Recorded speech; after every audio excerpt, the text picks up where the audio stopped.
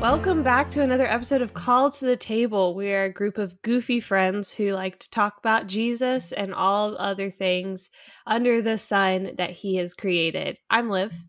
I'm John. I'm Jordan. And I'm Caroline. And today we are finishing up our hot seat series by putting Caroline in the hot seat.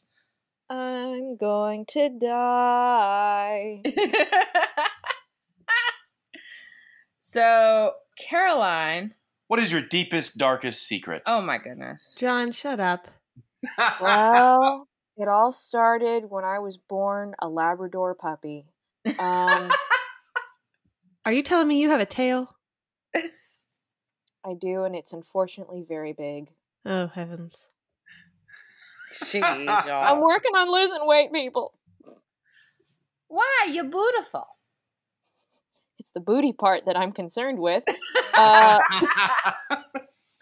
That's pretty good. I gotta give you that. I was waiting for that. All right, so Caroline. Yes.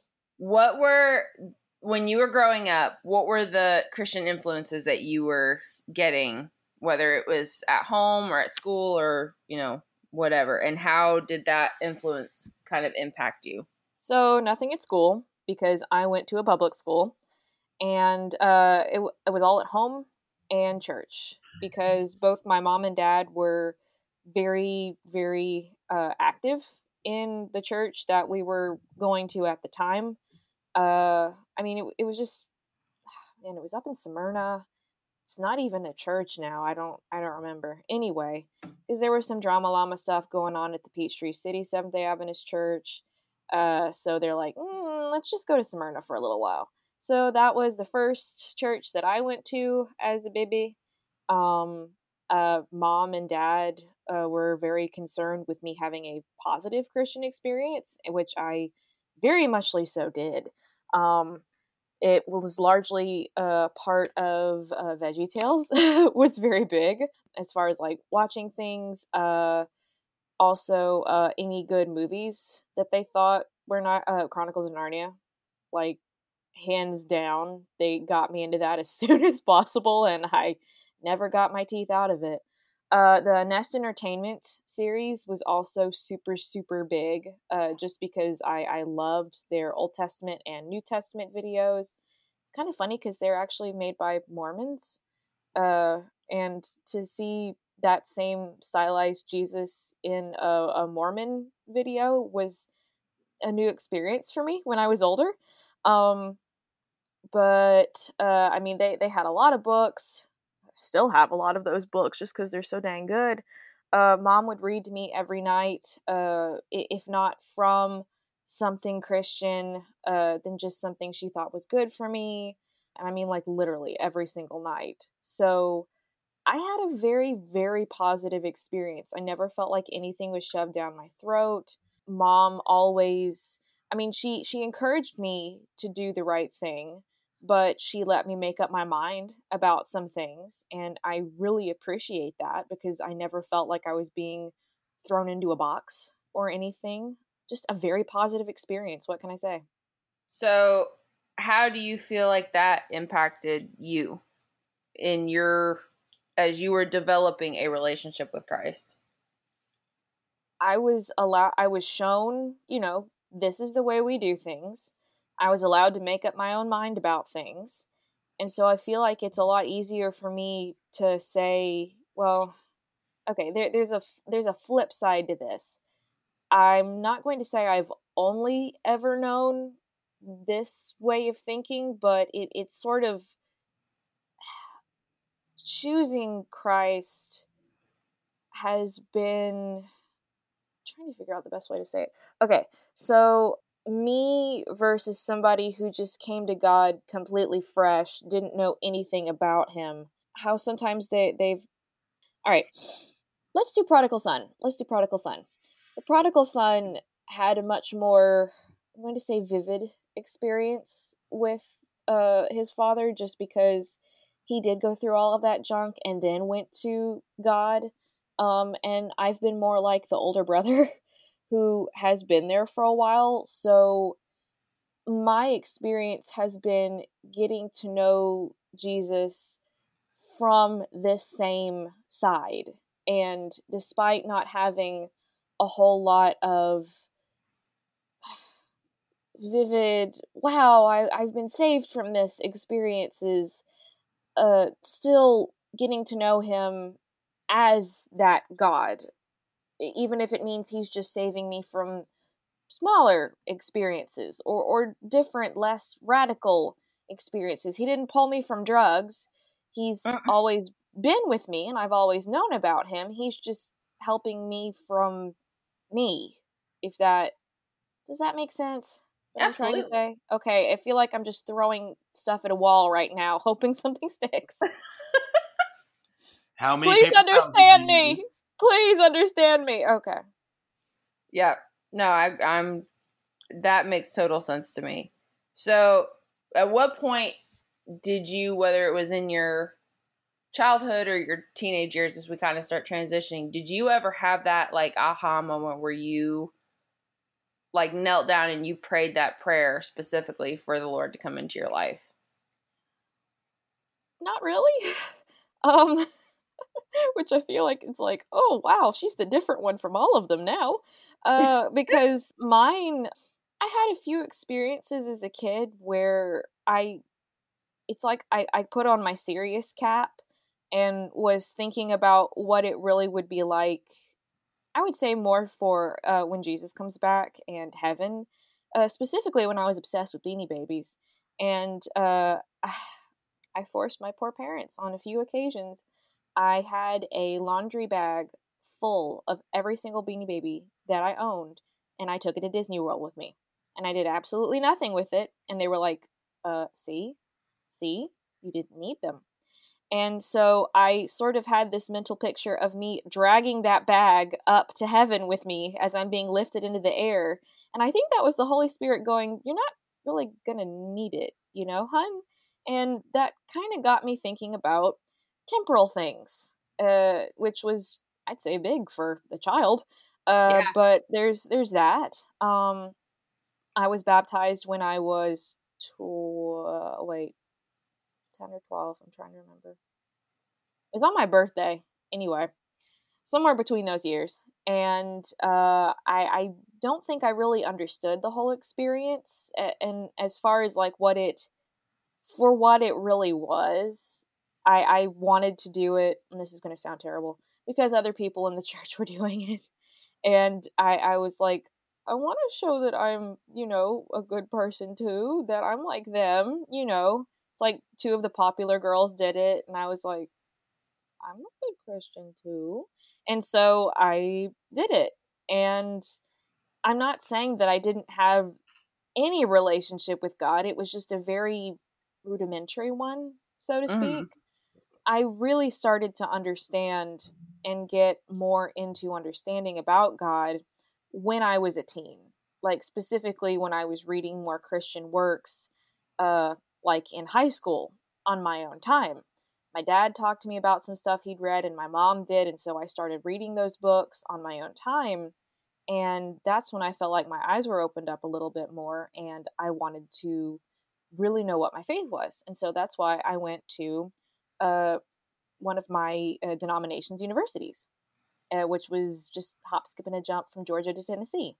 So yeah, that I'm jumping into the next question, aren't I? Yes. So I'm gonna ask a question that is actually in the teenage years, but I know, because I know you so well, that it more came in your childhood. Was there anything that really challenged, like how we have talked about it before, was going through kind of the teenage struggles, but again, because I know you, was there any struggle or any event in your life that really kind of challenged your Christian faith?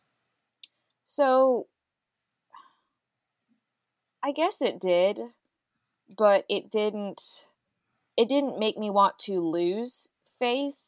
It Well, just say what it changed is. me. I know. It's just wanted to address that anyway.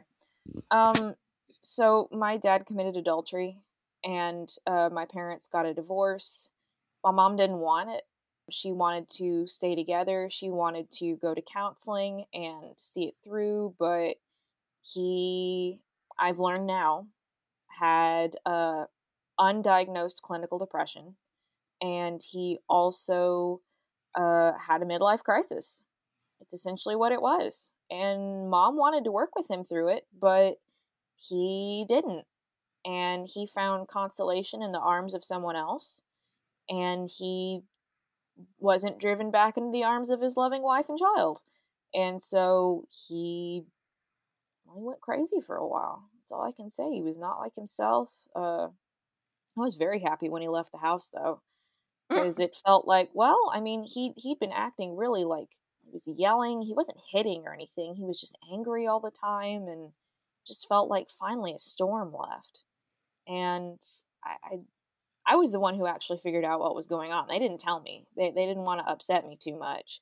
But it's like, I mean, I kind of want to know what's going on. Mom was not the one who told me that he was with another woman. I was the one who figured that out.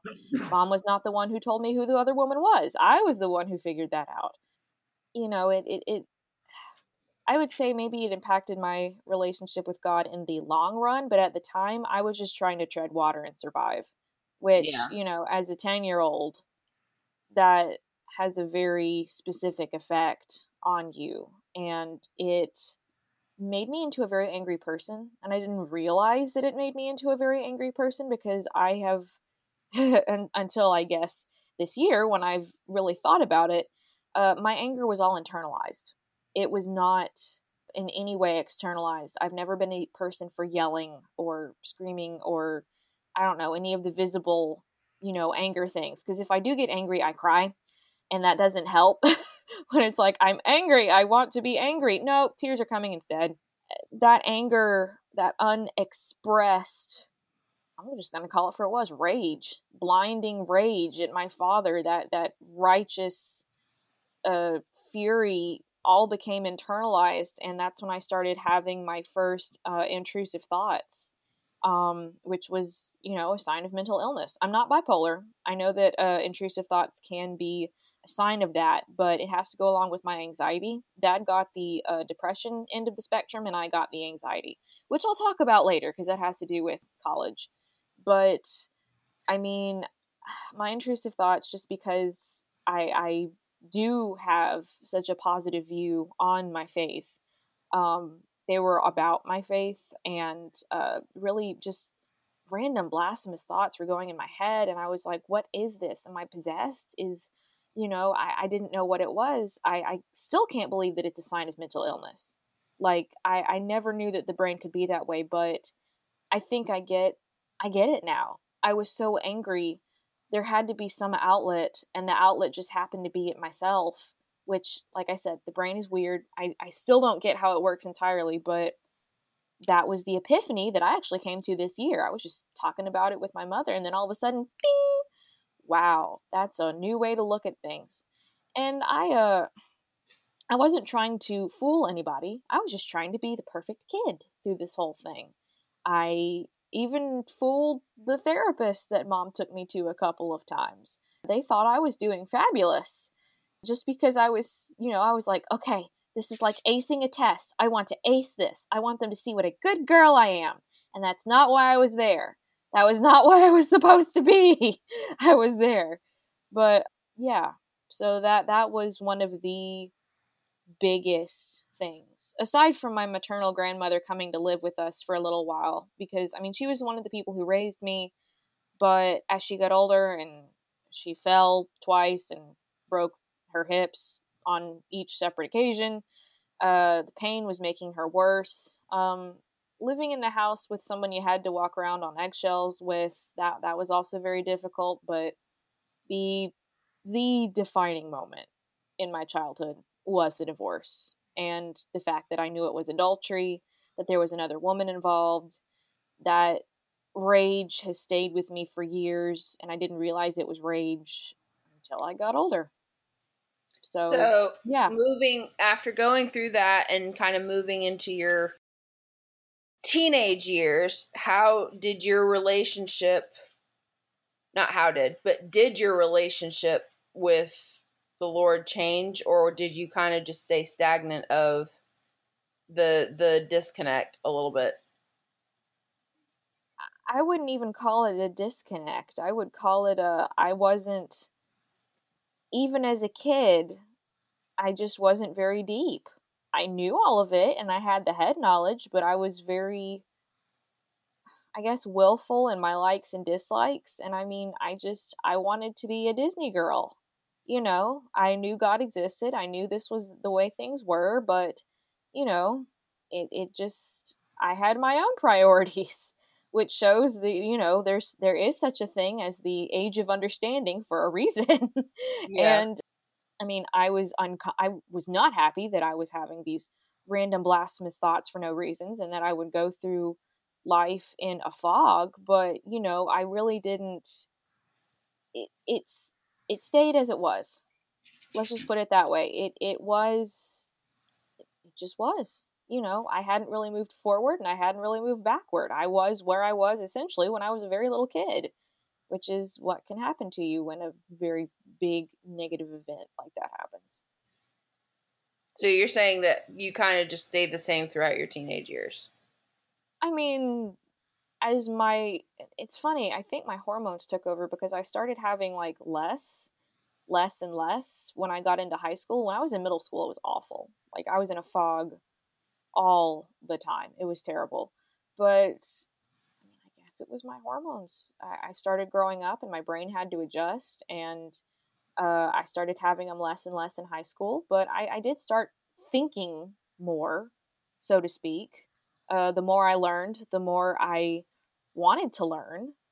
But I don't know, I wasn't in a big, like, decision-making place, if that makes sense. Yeah, total sense. So before we move into your college years, Here's a word from our sponsors. Do what? Here's a word from our sponsors. Ta-da! Ta-da! No, we don't have sponsors. No, I know. I was joke, kidding, joke.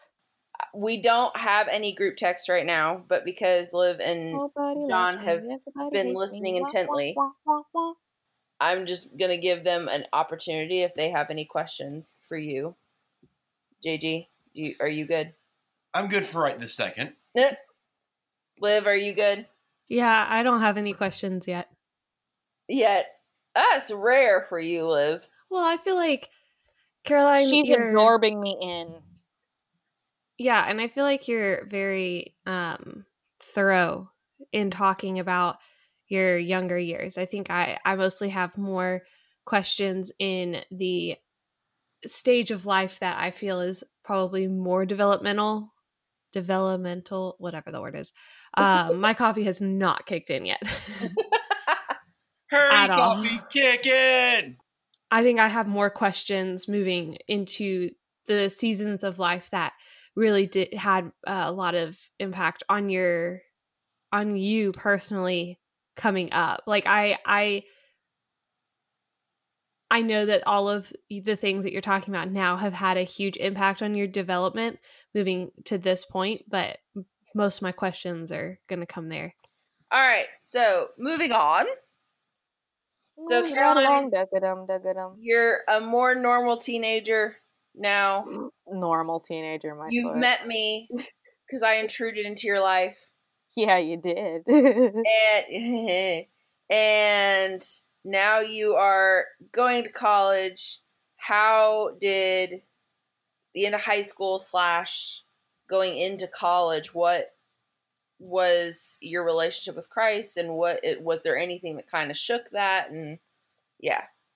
Well, okay. We need to talk about this in a different way, because at this point I still don't have a well-defined relationship with him.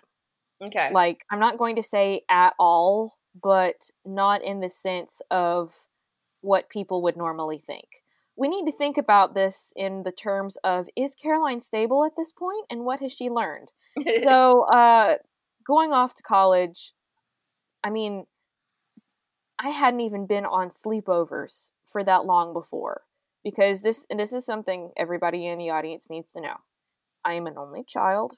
I grew up on a street that had literally no children, just all old people. Mom and Dad did not let me have people over frequently just because they were busy people. My grandmother could not drive, so she could not take me to play dates. I was very, very alone as a kid. Until me. And so best friends, quote unquote, would sort of come in and out of my life. They never stayed like really my best friend, not like what I wanted. I mean, Anne of Green Gables bosom friends. Like, I wanted that. And nobody but the actual redhead in my life actually gave me that. You know what I mean? And I didn't really give you a choice, so. No, you didn't give me a choice. But you know what? I'm okay with that.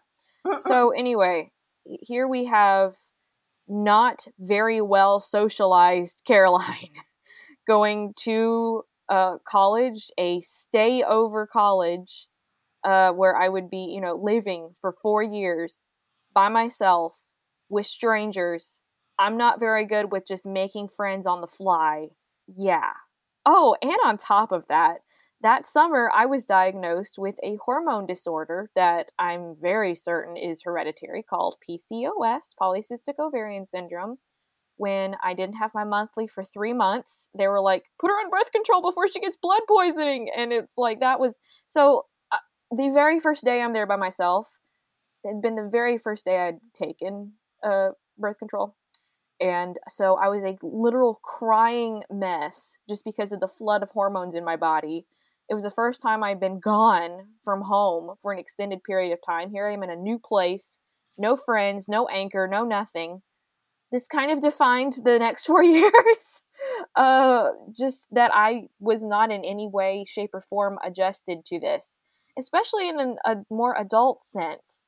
Like, and the fact that I was suddenly at a religious school, which I'd never been to before at all, which of course had its ups as well as its downs. And the downs are what stayed with me for longer because I never really experienced I don't want to say the way that the pendulum swings. I'd never really experienced the far right or the far left of my religion. I'd just been in my home and experienced what I had experienced, which I very muchly so now see was very, very moderate. And for that, I'm so thankful.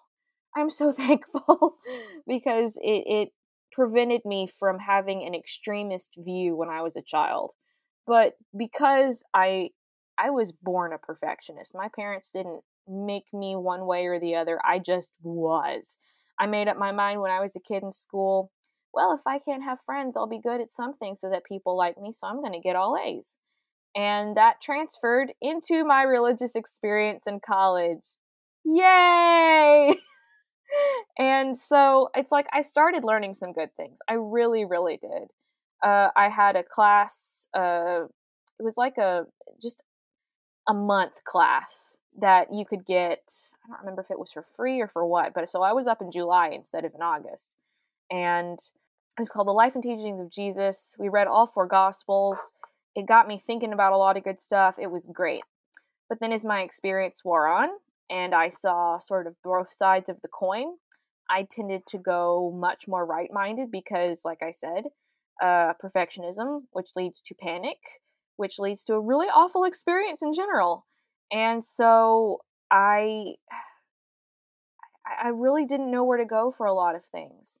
And I met one of my best friends there, but she is unfortunately all the way in Wisconsin right now. But our personalities didn't mesh as well as I thought they were, and this is nothing against her. This is everything about. I didn't realize at the time that I was trying to make her into the new Jordan because I missed Jordan so much, and our the way things worked and the way she was opening the world up to me, so to speak, by being my friend. And I developed a codependent relationship on my best friend in college, and it was bad. And I was just a miserable person. Let's just put it that way. I was a horrible, miserable person. Let's just be frank here. I'm irreplaceable. So you trying to replace me? I mean, it's true. You trying to replace me was not okay. It's true. But it was. I didn't realize I was trying to do that. Okay, it was not something that I said, yeah, this is definitely gonna work. It's not like I'm building a mud sculpture in the corner and talking to it under my breath, Although essentially that's kind of what mentally I'd turn into. I was not getting good sleep at all. I was an animation student the first year, and I times I feel like it really bent the edges of my insanity. I'd never been sleep deprived before, ever, at all. Usually you experience that as a teenager. I had not. I had not at all. That was the first time I had experienced real failure in being able to do something in school. And that really hurt the little perfectionist in me, because that's literally what I had based my identity on, which is not good.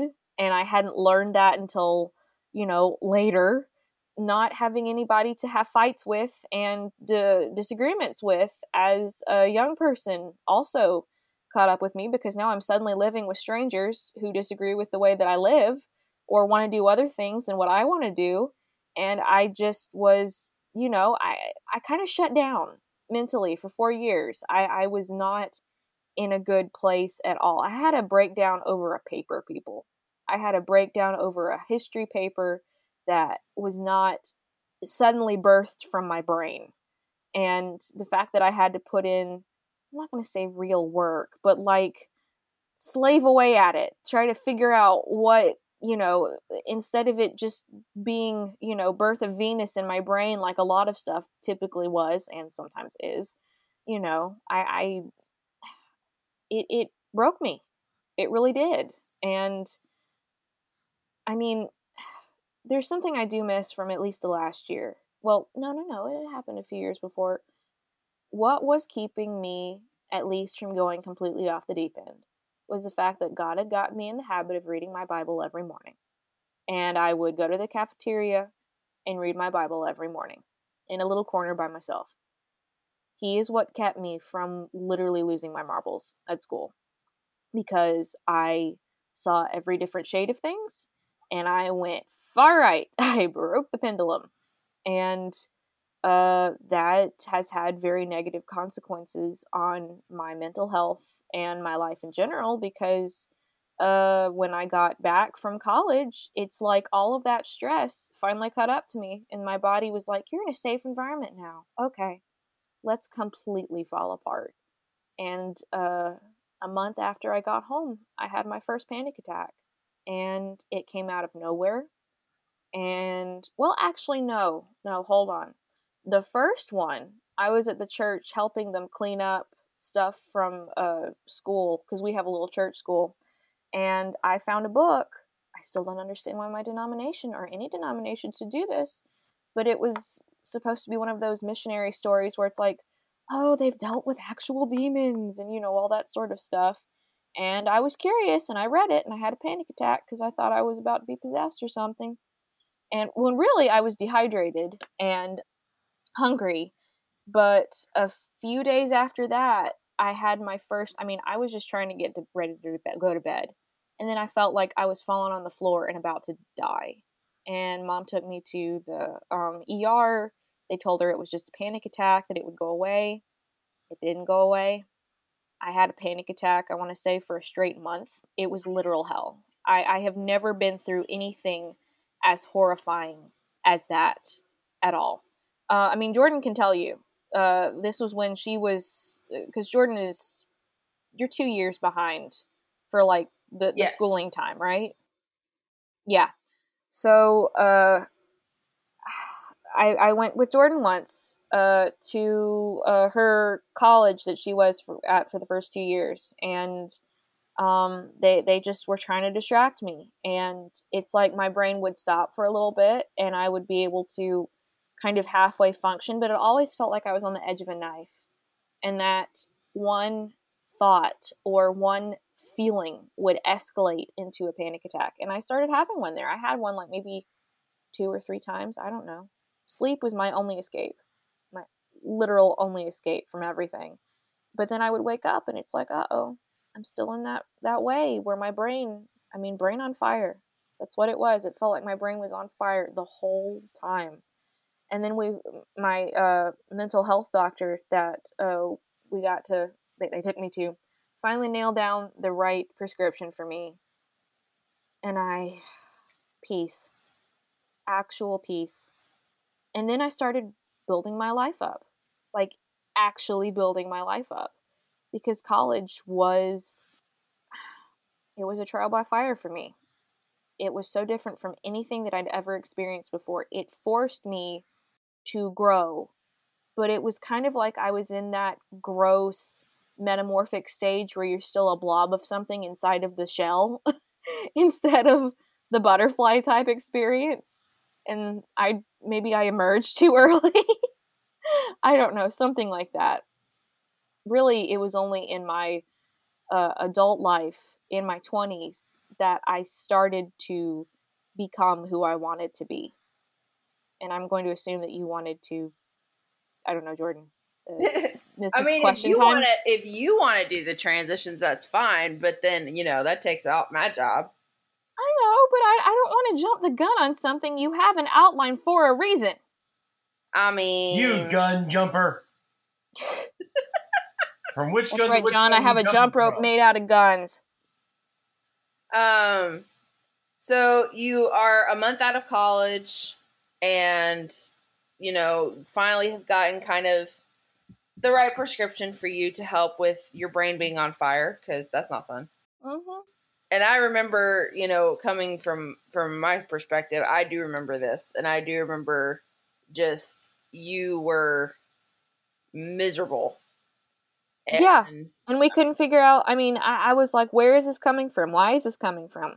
Now, I learned it's just it was my body's way of responding to trauma. Yeah. I'd gone through so much crap in college that it was like, okay, time to fall apart.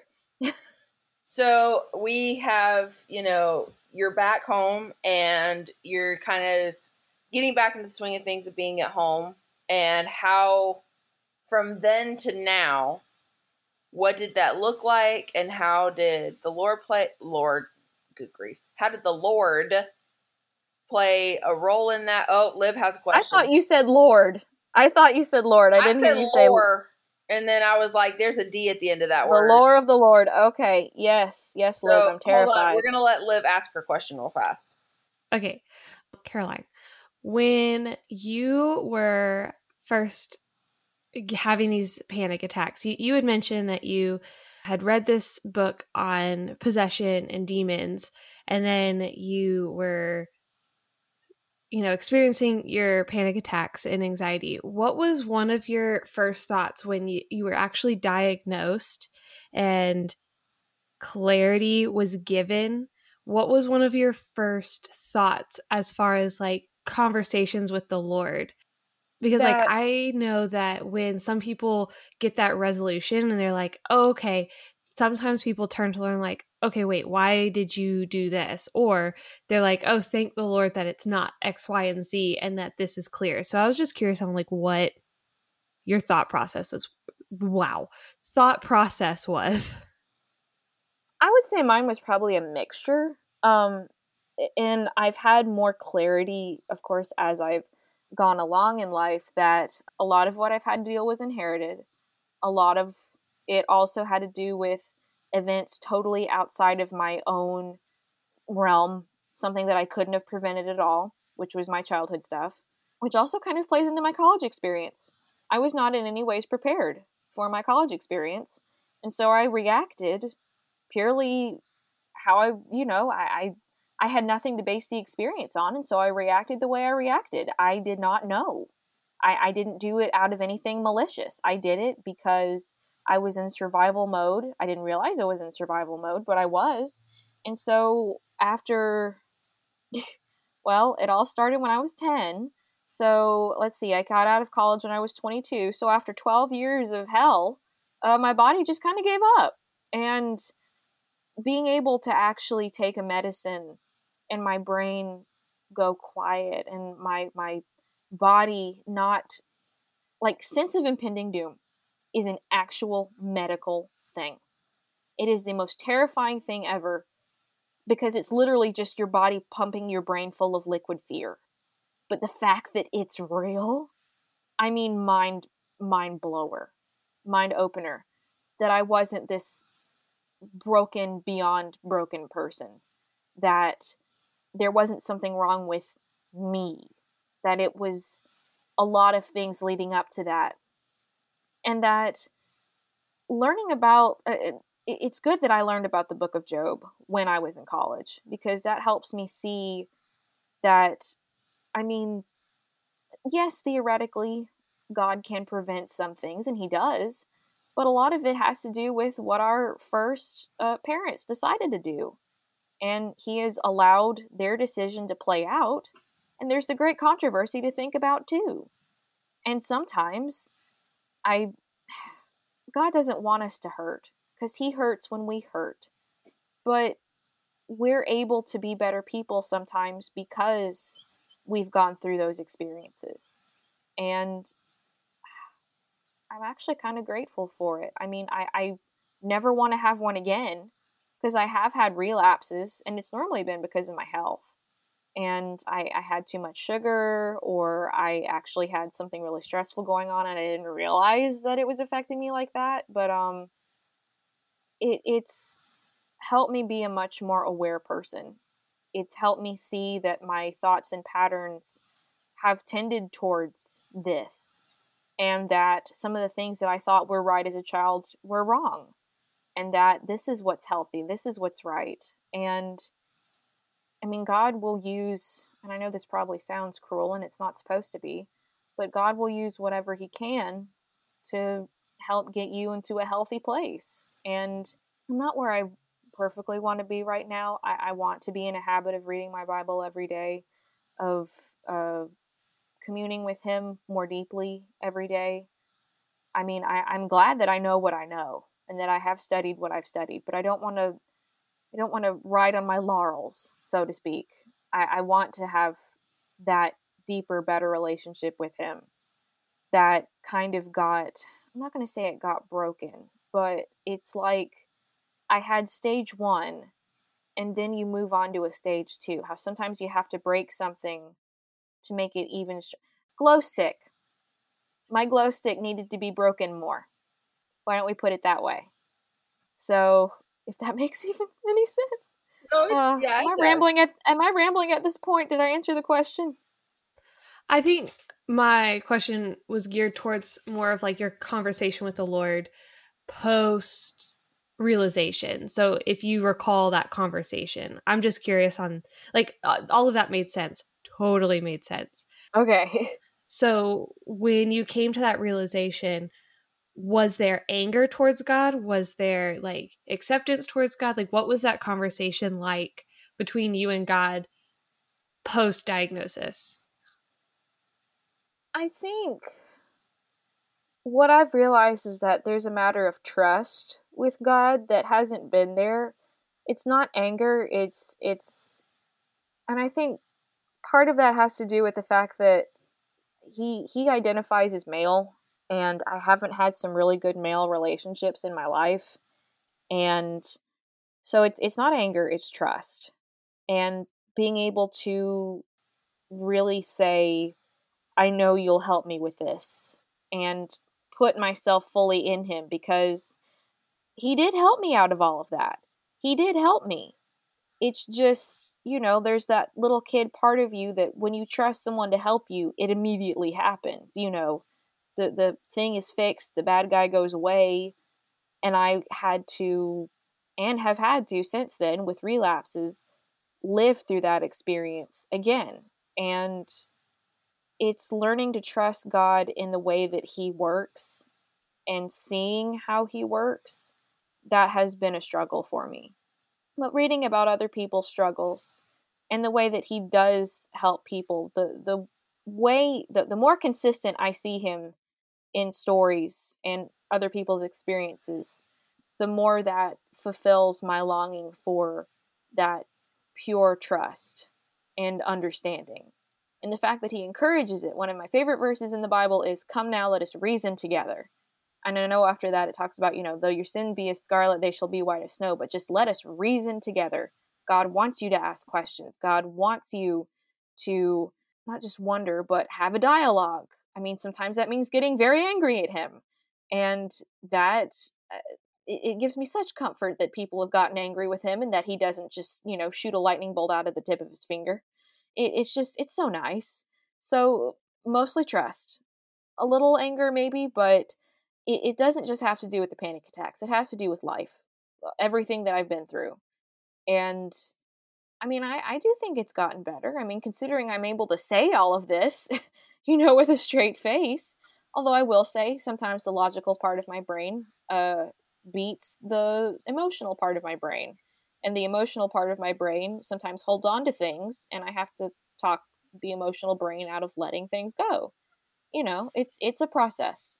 It is a process. But that's kind of what I've been working with. So, Caroline, John has kind of an ADD question. Well, I'm going to wait a little bit longer, but... Okay. So, I've been trying to listen to see if I could hear exactly when, but was there... You said when you were 12, when you got baptized, you didn't truly understand the meaning behind it at the time. Well, yeah, I mean, I remember I had this sort of thought of, wow, when I'm dunked underwater, like, literally my sins are this, you know, washed, like a clean slate sort of thing. I had that realization, but, you know, I wasn't really thinking about baptism as what it truly is, So, you know. The question I'm asking is more in the sense of, when do you feel like you reached that age of atonement? Because you said that you necessarily didn't have it at that point. And did you truly accept Christ as your Lord and Savior at that point? Is it weird to say that I've reached that point multiple times in college? No, because Yeah, I think I I've agree. done that. There were multiple occasions where it felt like I had reached a point of understanding for some reason or whatever. And I feel like that still happens, and that I've had to learn about what it means to truly be saved. One of the Christian writers that I like a lot, Ellen White, what she said about salvation made a lot of sense to me, in that you're not supposed to focus on whether or not you're saved. You're supposed to believe that God does save you, and that he's going to work with you despite the fact that you still have sin in you. The more you focus on your own sin, the less you're going to focus on what he wants you to be and what he can help turn you into. Don't think about yourself. Think about God. Think about how you can help other people. The less you think about yourself, the better. And that doesn't mean that you shouldn't be introspective. It just means, because for me, I'm hyper introspective. And so for me, it's, yeah, don't think about yourself so much, just because you are so ridiculously hyper introspective. The more you focus on your own flaws, the harder it will be for you to move on. And so that's been a real helping point for me to understand my own salvation and how it works. I think the other part of it, too, going off of kind of the comment that Liv said about, you know, her doing it multiple times, and I feel like I've done it multiple times. I feel like it also is, we have realizations as we go into new seasons of life of, oh, this is who Christ is now in this season. Yes, thank you. Thank you. And That's so it. That's exactly it. It's more of, you know, developing that relationship. I don't think for any of us, for any four of us, that we ever had a moment where it was, it was a single moment. Our relationship has continued to grow. We all were raised knowing that the Lord was our Savior. And, you know, I had a kind of aha moment of, I needed to get baptized and really make that visual proclamation. And John had that moment as well, you know, where it's, oh my goodness, I need to let others see what the decision that I've made. But as far as an internal decision, I think we've all had more of a continual thing of, like I said, where we've moved into a new season of life, and it's like, okay, this is how the Lord is going to be now. I mean, John has a very confused look on his face, and so, because that's not how I think of it. What I'm saying is, John, your relationship, for me, in my opinion, your relationship with the Lord changed once we got married. Yes, but to me, that is completely different than the question I'm asking. Because for me, it's even though my relationship changed, I always think back to the moment when I first believed. I'm always able to take that back. You know, it's always where it's the start point. Yeah, I don't have that. I don't have a single moment. And I think that's okay. Again, that more goes into how each of us were raised, if that makes any sense. You know, and to me, it's one of those, like, this is going to be a difference in probably theology. I'm going to just flat out say that. Liv is just dying right now. Hurry up, John. But I mean, it's one of those, to me, I feel like don't miss heaven by, I've heard this, don't miss heaven by 18 inches. Don't have the knowledge of it, but not have it imprinted in your heart. Right, but well, I don't know. What are you trying to say, John? What's the point? I'm sorry. The whole, you can have knowledge, you can do works in his name, but if you haven't actually had that acceptance into your heart, you may or may not. But it's not for you to make that decision. No, I'm not. Well, I mean, that's what I'm trying to say. I'm not trying to sit here and say that is. What I'm saying is I'm kind of curious about how, if it's just, because she always talks about, I studied, I had the knowledge, but where I haven't heard too much of imprint on the heart. And I was just curious if there was something specific. Oh, well, that's, no. And that's what I was talking about, though. I see what you mean. But no, I had that heart knowledge multiple times in different ways in, like y'all like to say, different seasons. Different realizations where I would ask God for that new knowledge and that new salvation, if that makes sense. Because I realized that extra level where I needed him. So no, that is what I'm talking about. I'm not just talking about I had a moment of clarity about like this particular aspect of belief or something. No. It was about who he was, how he could save me, that kind of thing. Okay. You don't sound satisfied. It's more of we typically know what. Liv I know, poor Liv. Yes, go ahead, Liv. Guys, I wish you could see it. It's flickering on and off virtually right now. We're not all together. Hopefully, in the next episode, we'll be able to be together. But so on the site that we're using, shout out to Zencastr. There's a little thing where you can press to raise your hand, and Liv's little hand button is like lighting up. Yeah, seriously. I'm laughing that she's now twice gone. So I know. I'm sorry. Sorry, Liv. It's okay. My coffee is kicked in, and I also just want to insert something into this conversation. So I completely agree with both sides of this conversation right now. Heart knowledge between head knowledge. No, I wasn't going to say but. I agree with both sides. I think the confusion, and I think the thing that people need to recognize is, depending on your walk with the Lord, there's going to either be multiple pinpoints, like myself, where I said, I accepted Christ, I got baptized, and then I didn't think that I couldn't recall when I accepted Christ, so I did it again, and then the Lord put me on my face at 20, and then since then, I use that moment as my redemption story. I used my 20-year-old self because I was old enough to fully make that decision on my own, with the Holy Spirit kind of hitting me upside the head saying, hey, stupid, you're not living the life that you're supposed to be living. I think that that's John, that's where for me personally, that's where my story has that pinpoint moment, even though I had asked for forgiveness and I had asked for the Lord to come into my heart 2 times prior to. I think I also agree where I'm sitting in the same boat with John, and I'm curious on where there was a specific moment for you, Caroline, of in your adult life.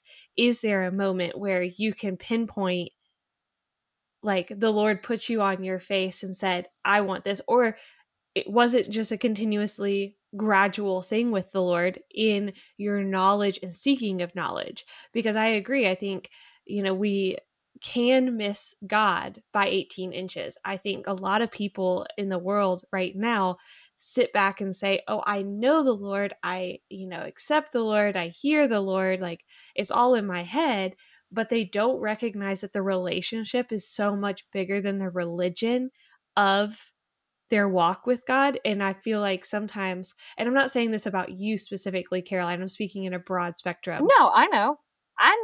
I think a lot of people associate religion with knowledge and relation with heart. And if they don't have the relationship with God and they live out a religious lifestyle, that's where it starts getting a little muddy in the 18 inches. You're going to miss the Lord. So Oh, yeah, going no, I back and agree asking, entirely. yeah, and just going back and asking, like, was there, with John, was there a specific moment that you can recall that would be like your 20-year-old Olivia self being put on your face? Like, that was my specific moment. Or, is it just gradual? There's my question. Thank you. That's okay. I would really call it more gradual, but there was one specific moment in college, senior year, where I kind of felt like that one SpongeBob episode where you see his brain like literally break in two. So it was I'd had a few jobs, quote unquote, at the campus, but they were all tiny and I was paranoid about making sure they were perfect. And one of them was for a teacher that I greatly admired and I was going to be her grader, but she didn't really have a strict grading system. And on top of that, she was also going through a lot of crap. And I felt like I didn't have a lot of guidance and I wanted to, of course, grade those papers perfectly. And so my brain kind of broke and she got really, really mad at me. And because apparently I'd forgotten to do something, and I just felt like my life was over. It was the first semester of senior year. I was convinced I was going to have to move schools. That I don't know that my life was over. Nothing like that had ever happened before. And so I threw myself on God as a last ditch attempt. And I don't mean to say it like that, but it was like, all right, I'm literally gonna have to just throw myself completely at you, God, because I can't see any other way out of this. And this was right before Christmas break, and in the car ride home, right before sunset, she called me back and apologized, which I saw as God, just an amazing God thing. But that was still a big breaking point for me. I had so many times where it was just like, I had not revisited that sort of, and I'm going to call it what it is, madness, until I had COVID. And there was one night in the hospital where every hour on the hour, I watched the clock. Every hour on the hour, I was woken up to get stuck by some needle or measured for something or just asked how I was. And I just wanted to claw people's faces off.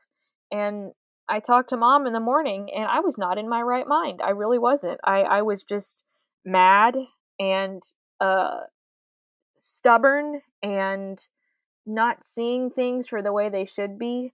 And then after they gave me the steroid, I was able to sleep.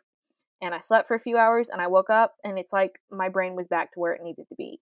And I was able to reflect on that experience and go, wow, insanity is just one night up away for me, depending on some things. And so, oh shoot, where was I going with this? Other than the fact that I have experienced that type of madness before, I never want to go there again. And God has saved me from that madness. God has helped me get back to, I would call it more of a middle position. Because I never want to go back to where I was before, where it's like I was trying to be such a perfectionist in my life. I was like, my friends like these things. Oh crap, maybe I can't be friends with them anymore because I have to do this, I have to do that. This is what I want to do in my life. And it's like, oh wow, but how can I live in the world but be in the world? And it just was it was bad. It was really, really bad. And I still feel like there were some things that I learned in college that would be good for me to apply now. And it's a matter of figuring out how to apply them now, but in a healthy way and not in an extremist way. And yeah, I've had a lot of learning to do in my life. And there was that was one of the only things that I can think of where I just kind of went absolutely crazy for a second. And I was forced to just completely rely on God because I had nothing else. And he showed himself as the miracle worker that he is. And it's still a journey for me, though. But that was one of the only times I could think of. But yeah, guys, I'm sorry if I'm rambling. It's just there's my brain is a spider web.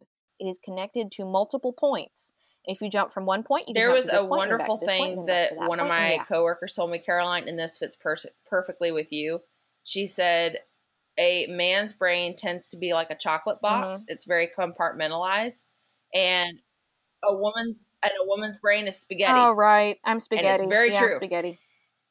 That actually came from Spaghetti, I believe it was a spaghetti, psychiatrist spaghetti. that was going around the country doing a seminar. There's some book that says women are spaghetti. Yeah. Well, I heard Men waffles. are waffles and women are spaghetti. So yeah, you don't have a spider web. You're just spaghetti. It's okay. So unless Liv is gonna blow up her little question hand again, what would you say now you feel like your relationship is? And I know you've kind of answered this because we have been kind of going between, spaghetti. Spaghetti. But we've kind of been jumping around. But how do you feel like your relationship is now? Do you feel like you have a more heart relationship than knowledge relationship? Do you feel like it's a kind of a nice balance of both? What do you feel like your relationship is now? It's definitely more heart, but I'm trying to figure out how to put this. I want to be even more involved. I want to be reading his word more and putting it in my heart, not out of fear, but out of love and true desire. I am all about authenticity because I've always been a very authentic person. What you see is what you get. And although I've learned how not to be so awkward and to just sort of spew out whatever I'm thinking, because that's what only child who has been sort of kept from the world is like, you know what I mean?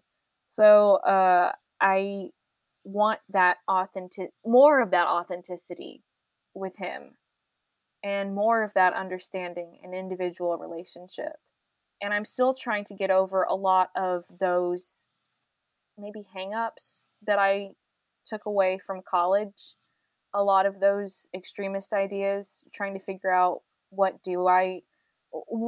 is right in this correct context, and what is something that's not even true, guys. Like, I see where you went to get that, but that is so off the beaten path. That doesn't align with what's going on. Just chill, So that's kind of where I am right now. I'm picking apart the spaghetti and I'm putting it in nice little neat piles. What advice would you give to somebody who has struggled with the same things that you have struggled with, whether it's divorce, anxiety, anything like that? You just asked me about huge things 5 that I could minute talk advice. about forever.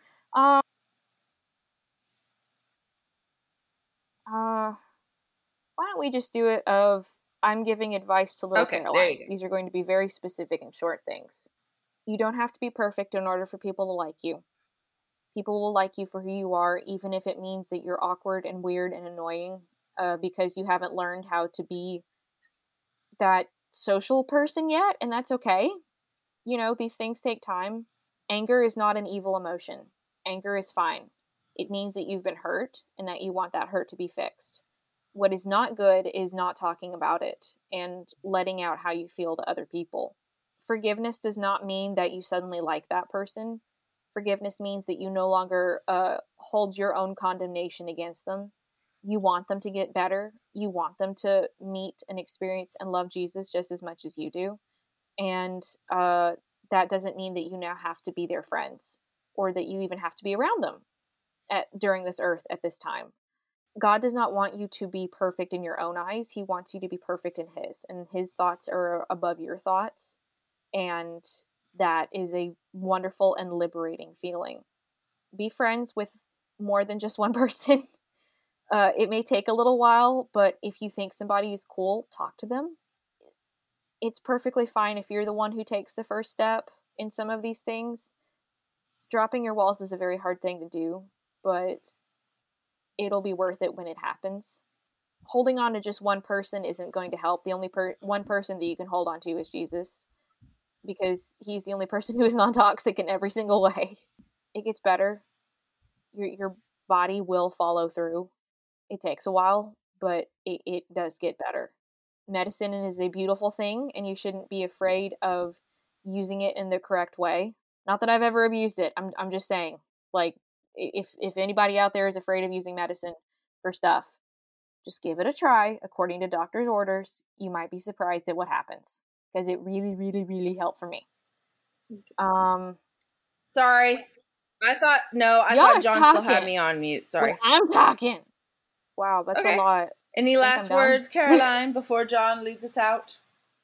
That sounds like she's about to die. I was about to say. Any last words before we end and terminate your life? Parlay. No parlay. We're not hungry. on a ship. No pirates. I'm hungry. No captains. Just saying. That would be my final word. Is parlay. Parlay. Condemned to the depths be the man who thought of parlay. That'd be the French. Also invented. All right, John. I like mayonnaise. Lead us out so we don't have to terminate Caroline. So I'm done. Aw. Thank you for joining us for this episode of Call to the Table. I mean, you're welcome. Of course, Liv. But you kind of were needed to be here one way or another. I'm just being polite. If you would like to get in contact with us for questions, comments, topic suggestions, definitely if you have concerns, emotional outbursts, smart aleck remarks, please message us on Twitter at TableTeamC3T or on our Instagram at Call to the Table Pod. Join us for our next episode when we talk about dehumanization. Or don't. That's fine too. Like, you don't have to. I mean, I guess you don't have to, but that's why I said. And you don't have to sound so upbeat about it, John. Just like, join us next time when we talk about dehumanization. That's a heavy topic, guys. Yep. Come prepared. Come prepared. Yep. This is going to be a big one. All righty. Bye. Bye. So, John, let's talk more about dehumanization and the upbeatness about this.